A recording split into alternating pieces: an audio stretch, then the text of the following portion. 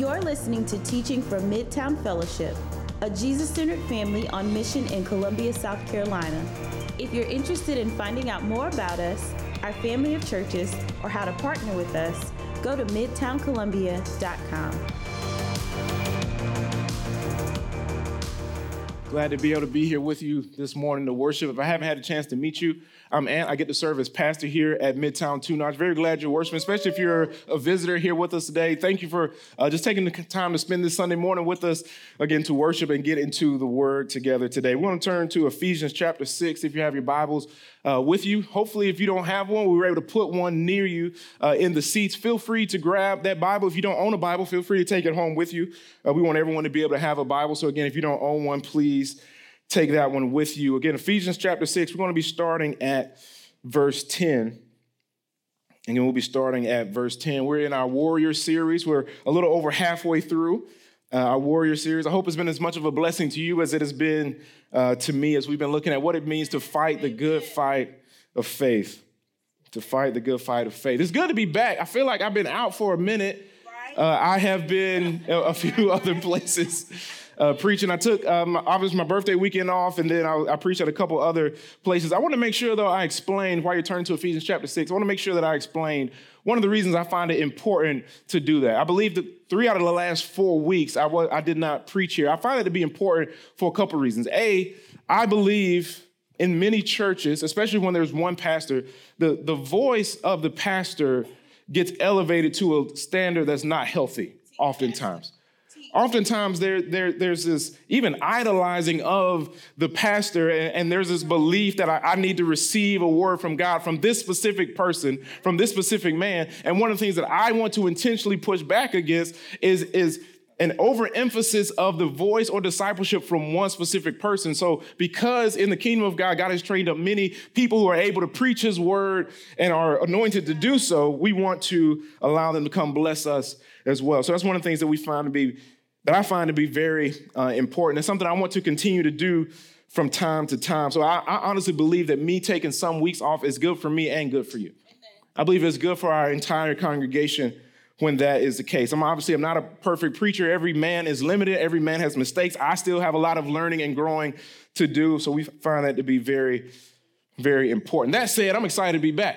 So let's go ahead and get in Ephesians chapter 6. We're going to start at verse 10. Paul is writing this letter to the Ephesian church. Chapter 6, we're in the last chapter of the book. And right before he concludes it, he wants to encourage them to put on the whole armor of God. He wants to encourage them to put on the whole armor of God. Before he brings this letter to a close, he wants them to know what that means and what that looks like. He starts by letting them know where their strength comes from. Verse 10. Finally, be strong in the Lord and in the be strong in the Lord and in the strength of his might. I think I just went King James out of nowhere. Be strong in the Lord and in the strength of his might. We find our strength to fight in him. We find our strength to fight in him. Now, depending on what Christian tradition you may be coming from, there's some Christian traditions that tend to focus on how weak we are independently of God. It's an attempt to encourage humility in us, that we will rely wholly on God. And then there are some Christian traditions who emphasize much more how strong we are in Christ, that we actually have more strength in him than we know. The truth is, the Bible teaches that both are true, that we are weak in and of ourselves, but in him we have more strength often than we understand. He's saying that we are so united with Christ, so one with him, that when we walk in faith, that we actually walk in his strength, that his strength becomes our strength. Just like as believers, his righteousness becomes our righteousness, his victory becomes our victory. Paul is saying that his strength also becomes our strength when we walk in faith in him. Now, he's not saying that we can do everything that God can do, but he is saying that as we walk in faith in him, he provides for us the strength that we need to stand against the schemes of the enemy. And Paul encourages us to have that mindset in the next verse, verse 11. Put on the whole armor of God that you may be able to stand against the schemes of the enemy. So before we get into the specific piece of armor that I want to talk about today, I want to make sure that we understand what the armor is for. Paul says it is strong enough to allow us to stand against the schemes of the enemy. That's the purpose of the armor, that we may be able to stand specifically against the schemes of the enemy. There's a preacher that I like to listen to. His name is H.B. Charles Jr. He has a quote that I love about this topic. He says, "The power of the devil is trickery, not might. It's deception, not force. There are satanic strategies at work to undermine and overthrow the believer's faith in the Lord Jesus Christ. The devil works through evil schemes to attack your faith." We have to understand our enemy if we don't want to be defeated or give our power over ourselves over to him. Continue on, verse 12. "For we do not wrestle against flesh and blood, but against the rulers, against the authorities, against the cosmic powers over this present darkness, against the spiritual forces of evil in the heavenly places. Therefore, take up the whole armor of God, that you may be able to withstand in the evil day, and having done all, to stand firm."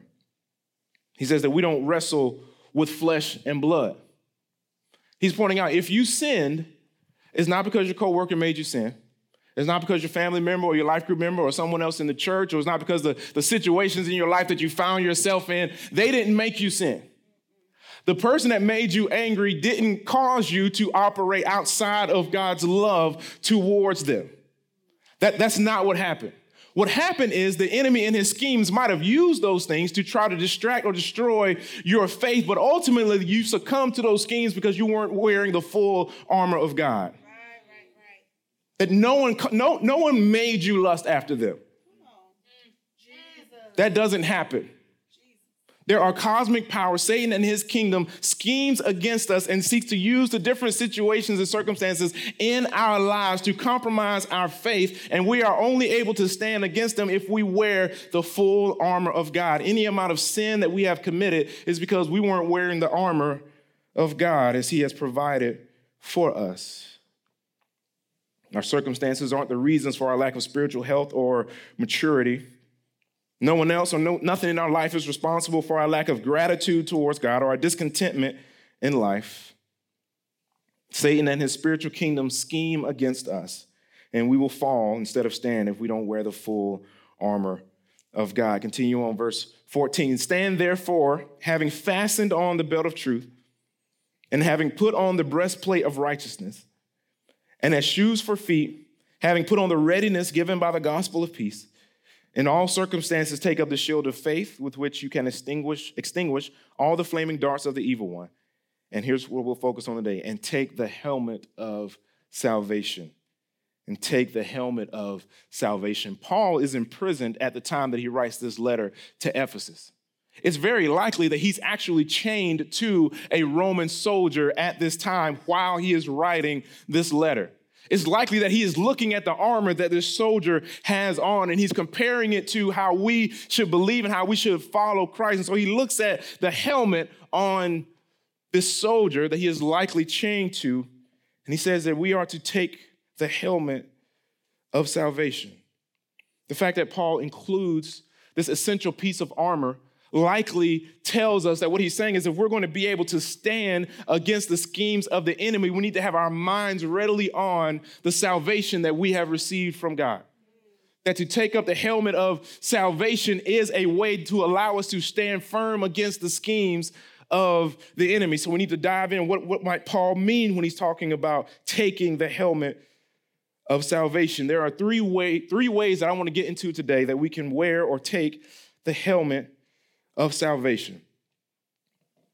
And they'll govern the rest of our time that we have together. The first way that we take the helmet of salvation is to understand the nature of our salvation. Understand the nature of our salvation. There's some that think that they are saved because they grew up in a Christian home. Their parents were always involved in the church. They were raised on principles found in the Bible, so they think that they're Christians because their family is Christian.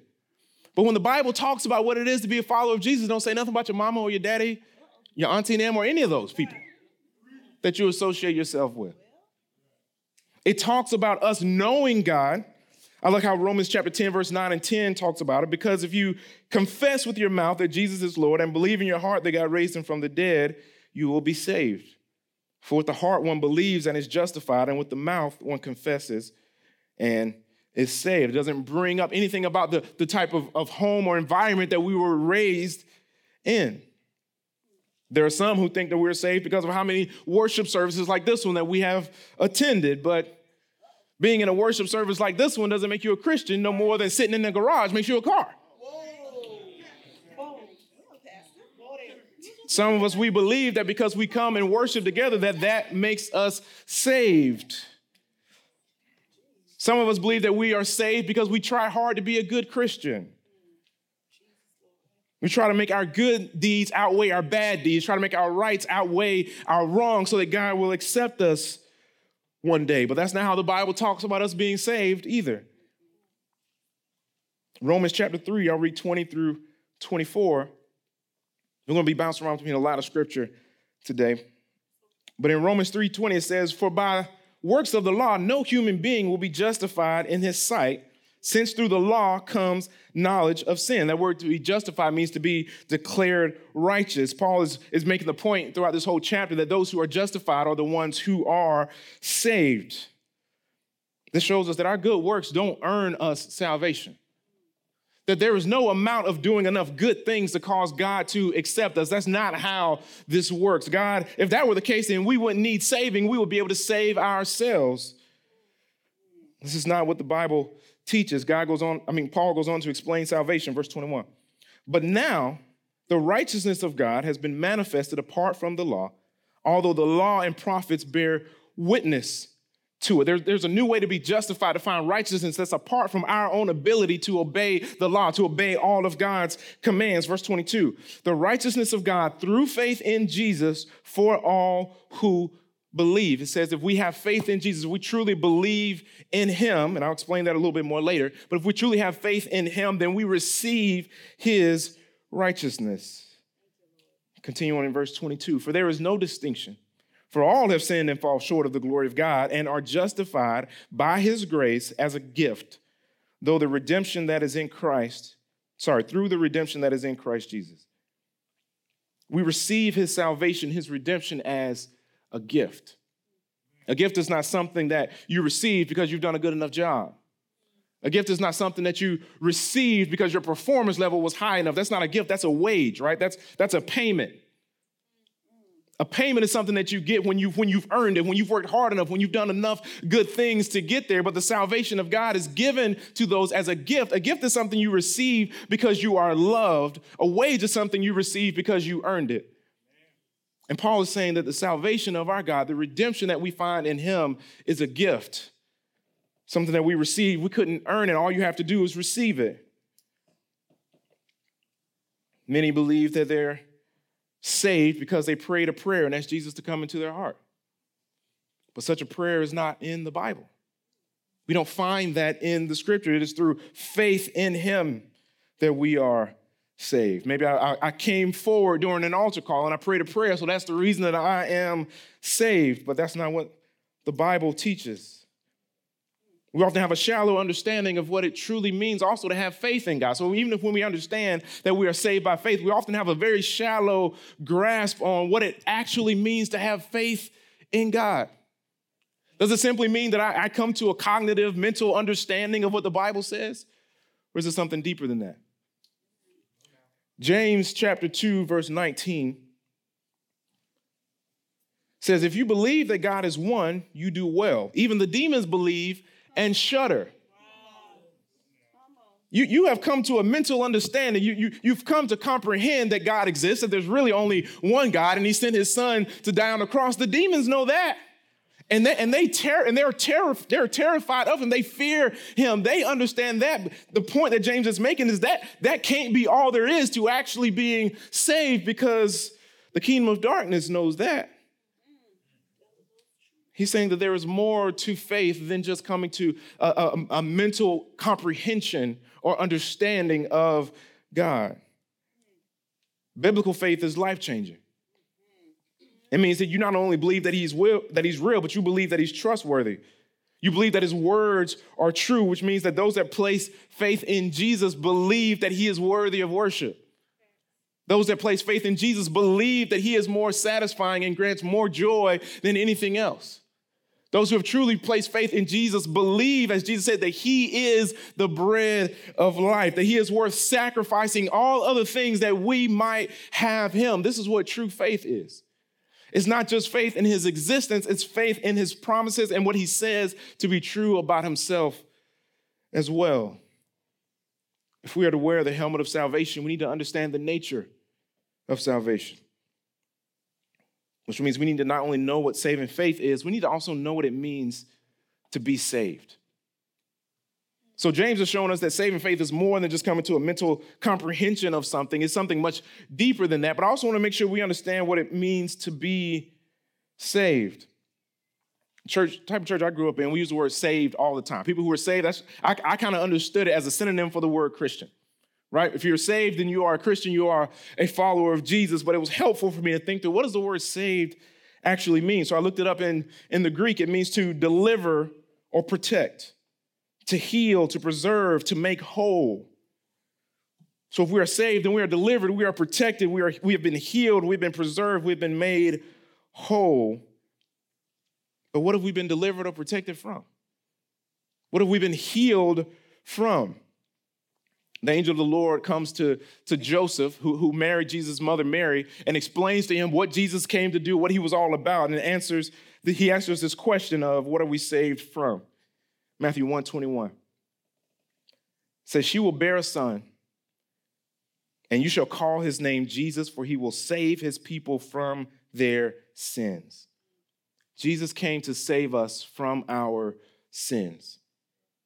Sin is what we are saved from. The word save isn't just a word that's supposed to be synonymous with the word Christian. It's supposed to help us to think through and remember the fact that we have been saved from something. That there is something that has happened that Jesus has come to save us from. If we were to take on the helmet of salvation, we need to understand what it means that we need to be saved from sin.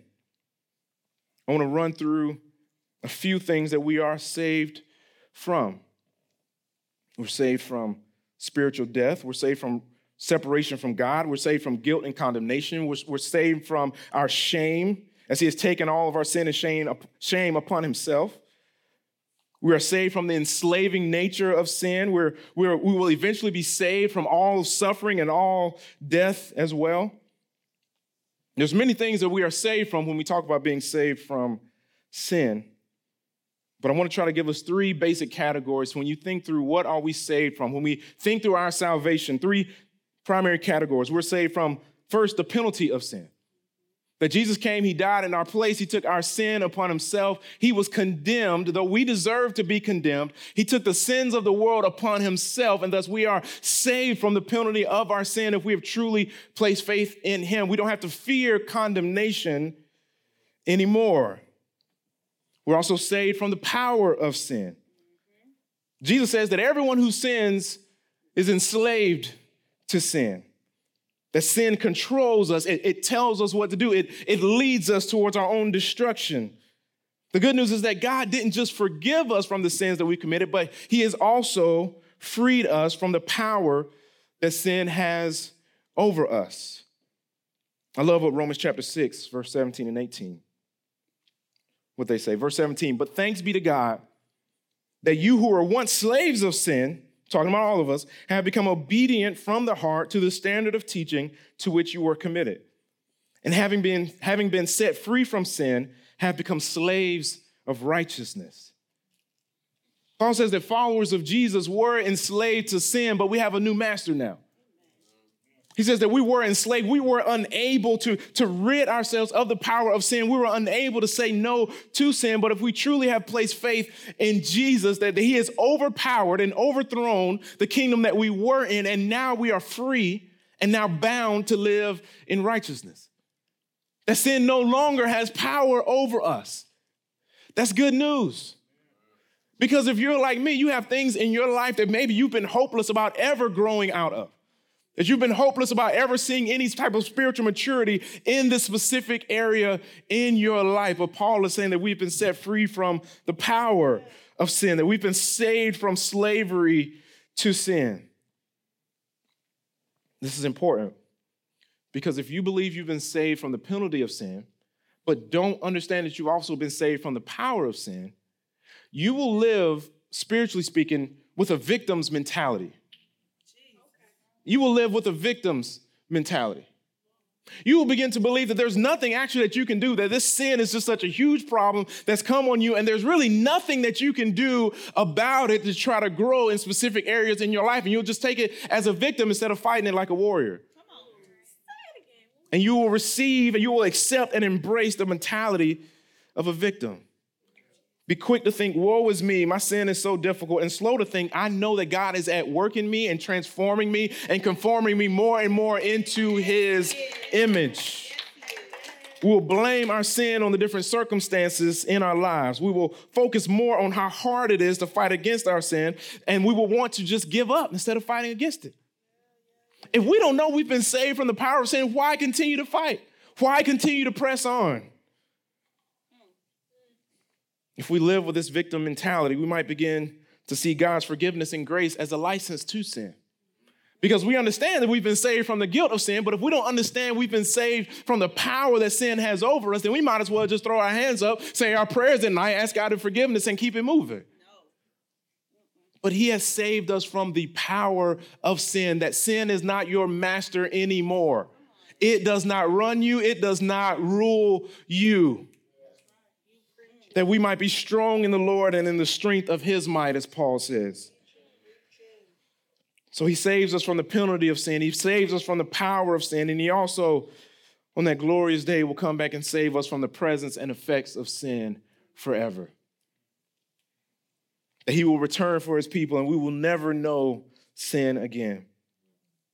Not only is he taking away our guilt so that we don't live with shame, so that we don't live with the fear of condemnation. Not only has he freed us from the slavery to sin, but our king is going to crack the skies with his war clothes on. And all of his enemies that have tortured his people, death, sin, suffering, grief, mourning, sickness, oppression, all of it, he's going to do away with it. I love the way Romans chapter 20 talks about it. It says that death itself is going to be thrown in the lake of fire. That he is going to kill death itself for his people. That he is coming back to rid us of all the pains that sin has caused us. In Revelation 21, it says that he will wipe all tears away from our eyes. That when he comes back and ultimately completes the salvation of his people, you will have cried your last tear. And some of us have cried a lot of tears. And some of us have a lot of pain, and some of us have been through a lot of mourning, and many of us are in a stage of grief right now. I want to encourage you with the salvation of our God to let you know that the days of your grief are numbered. The days of your sickness are numbered. The days of your pain, the days of dealing with death are numbered, for he will throw death into the lake of fire and we'll never see it again. And the people of God will be saved from sin. That what was promised to Joseph, Jesus' father, will come true.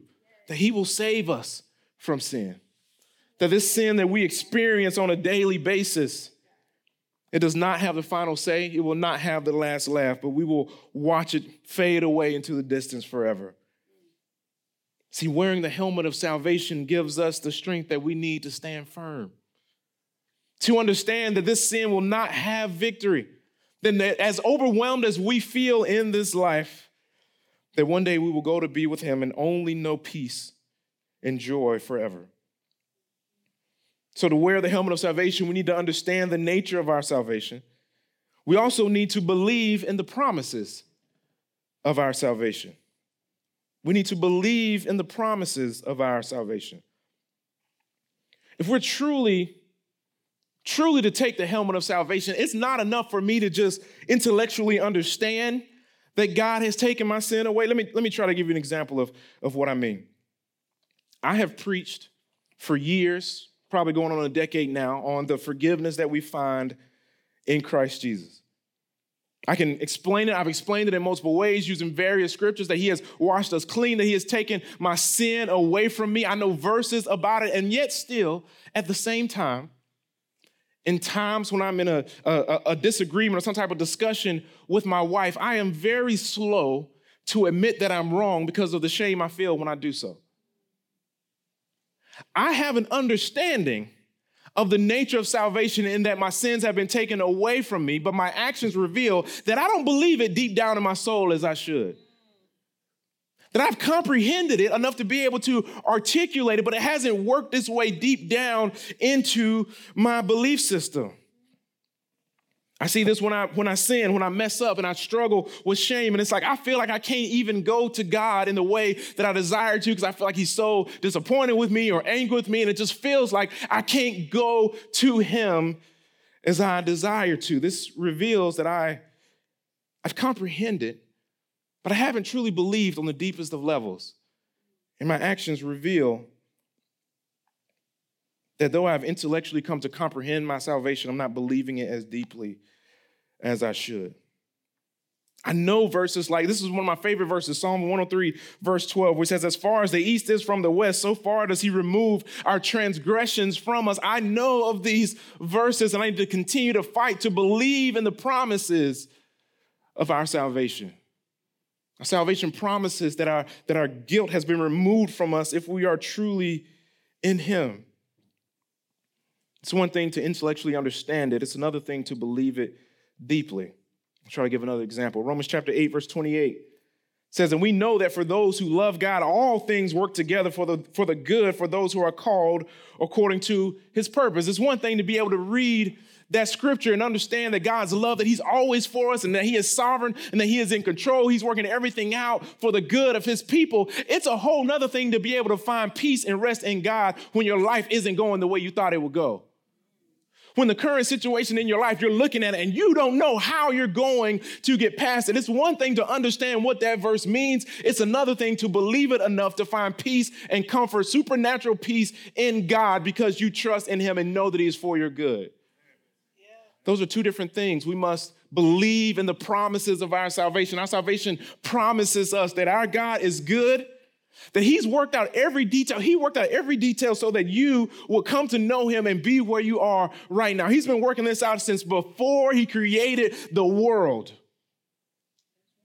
It's one thing to understand that, to comprehend that. It's another thing to believe that deeply.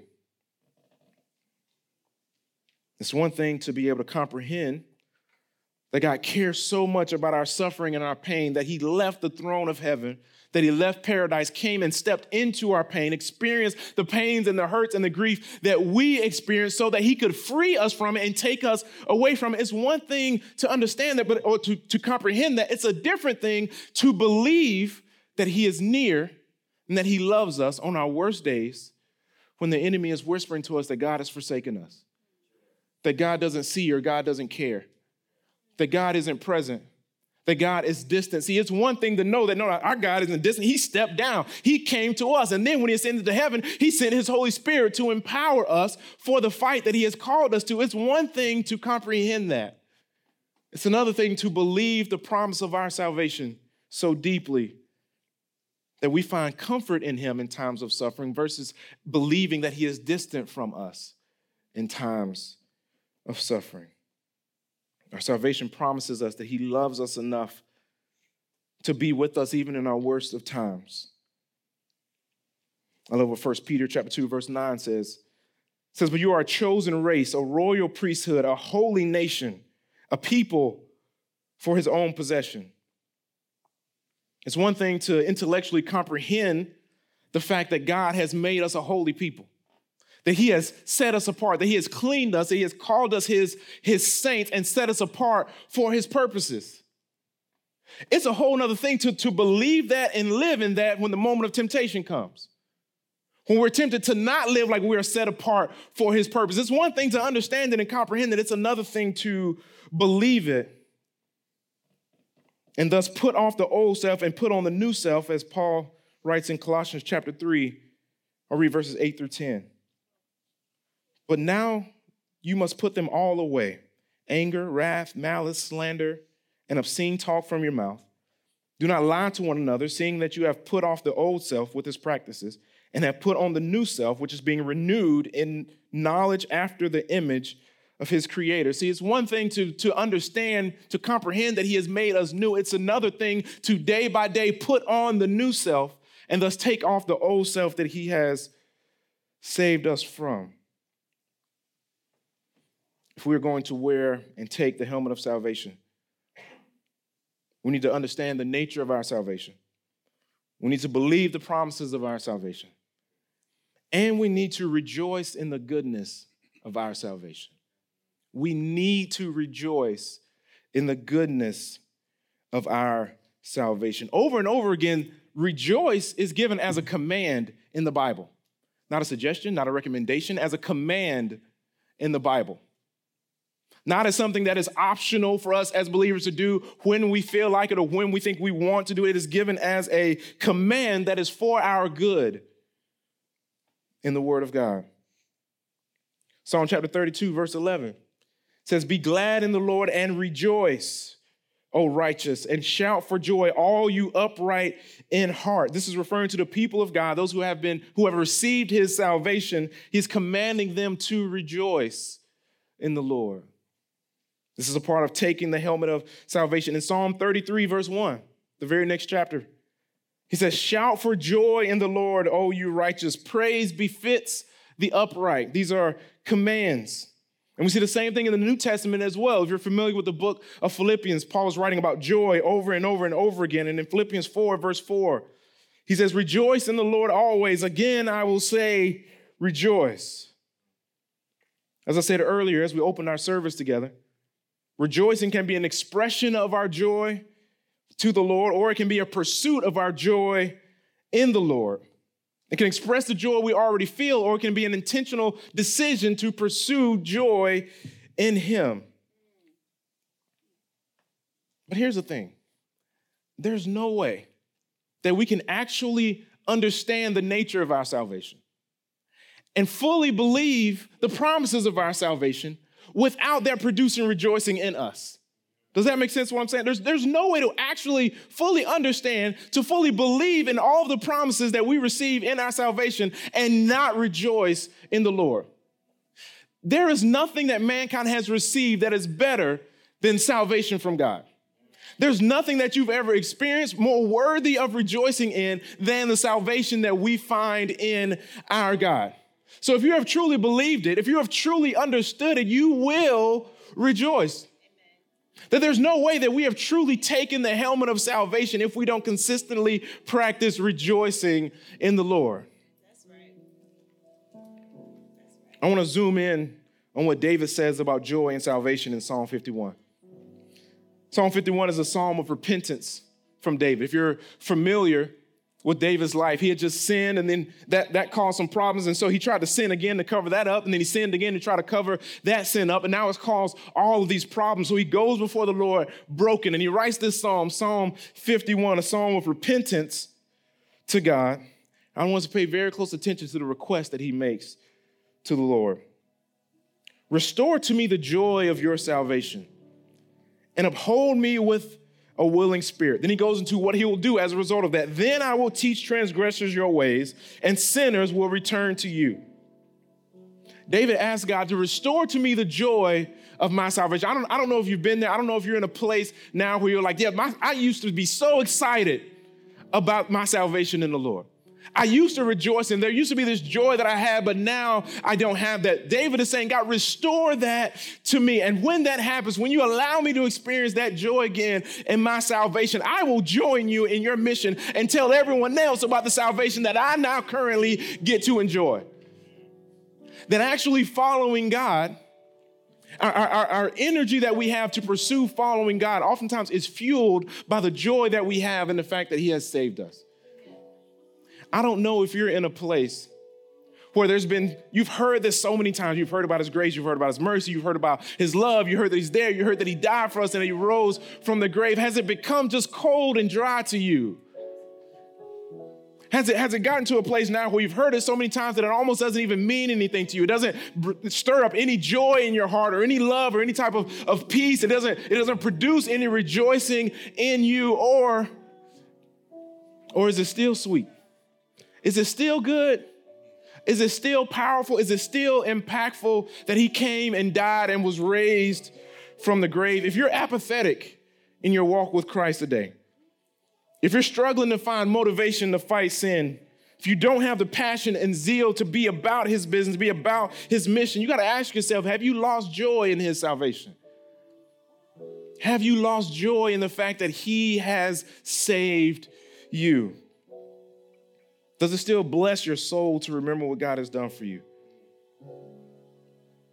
Some of us, we're finding it very difficult and it feels impossible for us to continue to make the sacrifices that God has called us to make over and over again. We feel like he's asking too much. And part of the reason for that is because we're not finding joy in our relationship with him. So we feel like he's causing us to give up all the things that we really enjoy, and we don't feel like we're receiving joy from him, so it feels like he's asking too much. I want us to understand how important it is that we rejoice in the Lord, because if you are not finding joy in the Lord, you will begin to believe that God is taking more from you than he is actually giving you. You'll begin to believe that God is actually killing your joy and ridding you of your joy than being the source of your joy. Rejoicing in the Lord is essential. Is an essential part of taking on the helmet of salvation. So many of us, we're exhausted because we feel like we're giving up so many things that give us joy, and God has not given us the fulfillment that we want in return. If that's you, I just want to ask you to make Psalm 51 verse 12 your prayer. Restore to me the joy of your salvation. God, restore to me, supernaturally give me joy in you again. The joy that I felt when I first really understood what grace really was. When I first really grasped that you love me in spite of all the things that I have done against you, that you continue to pursue me. The first time you understood that death can't even hold him down, and if I am with him and in him, that death won't hold me down either. When you remember that he is constantly in pursuit of you, even when you turn away from him, God, restore in us the joy of our salvation. That this just wouldn't be something that we intellectually understand like we're reading a textbook, but that this will be a reality that pierces into our souls, that we believe, that we rejoice in, that is the anchor for our souls. God, restore to us the joy of our salvation. Restore it to us, God. For all of us who have seemingly lost it, where it just feels dry, it just feels like it's mundane, we're just doing the same thing over and over and over again. Give us a new joy in you, God. One of the things that we do to try to consistently help us to remember our salvation and take the helmet of salvation is we partake in communion every week. It's a reminder of what he has done. It's a reminder that he died for us, that he shed his blood, that we might know him, that we might be saved. In a minute, I'll pray for us. We'll open up the communion table. We want to do this in remembrance of him as a way of taking the helmet of salvation today, that we might understand his salvation, believe in his promises, and also rejoice in his salvation. Father, would you make that real for us today? Father, that theology and knowledge about you wouldn't be something that is distant from you, who we love and have relationship with. Father, would you restore joy in us? And even as we sing in just a few moments here together, would you produce joy in us? Would you restore to us the joy of our salvation? Help us to be a people that takes the helmet of salvation and that goes to war, standing firm against the schemes of the enemy because of the helmet of salvation that you have given us. It's in Christ's name I pray.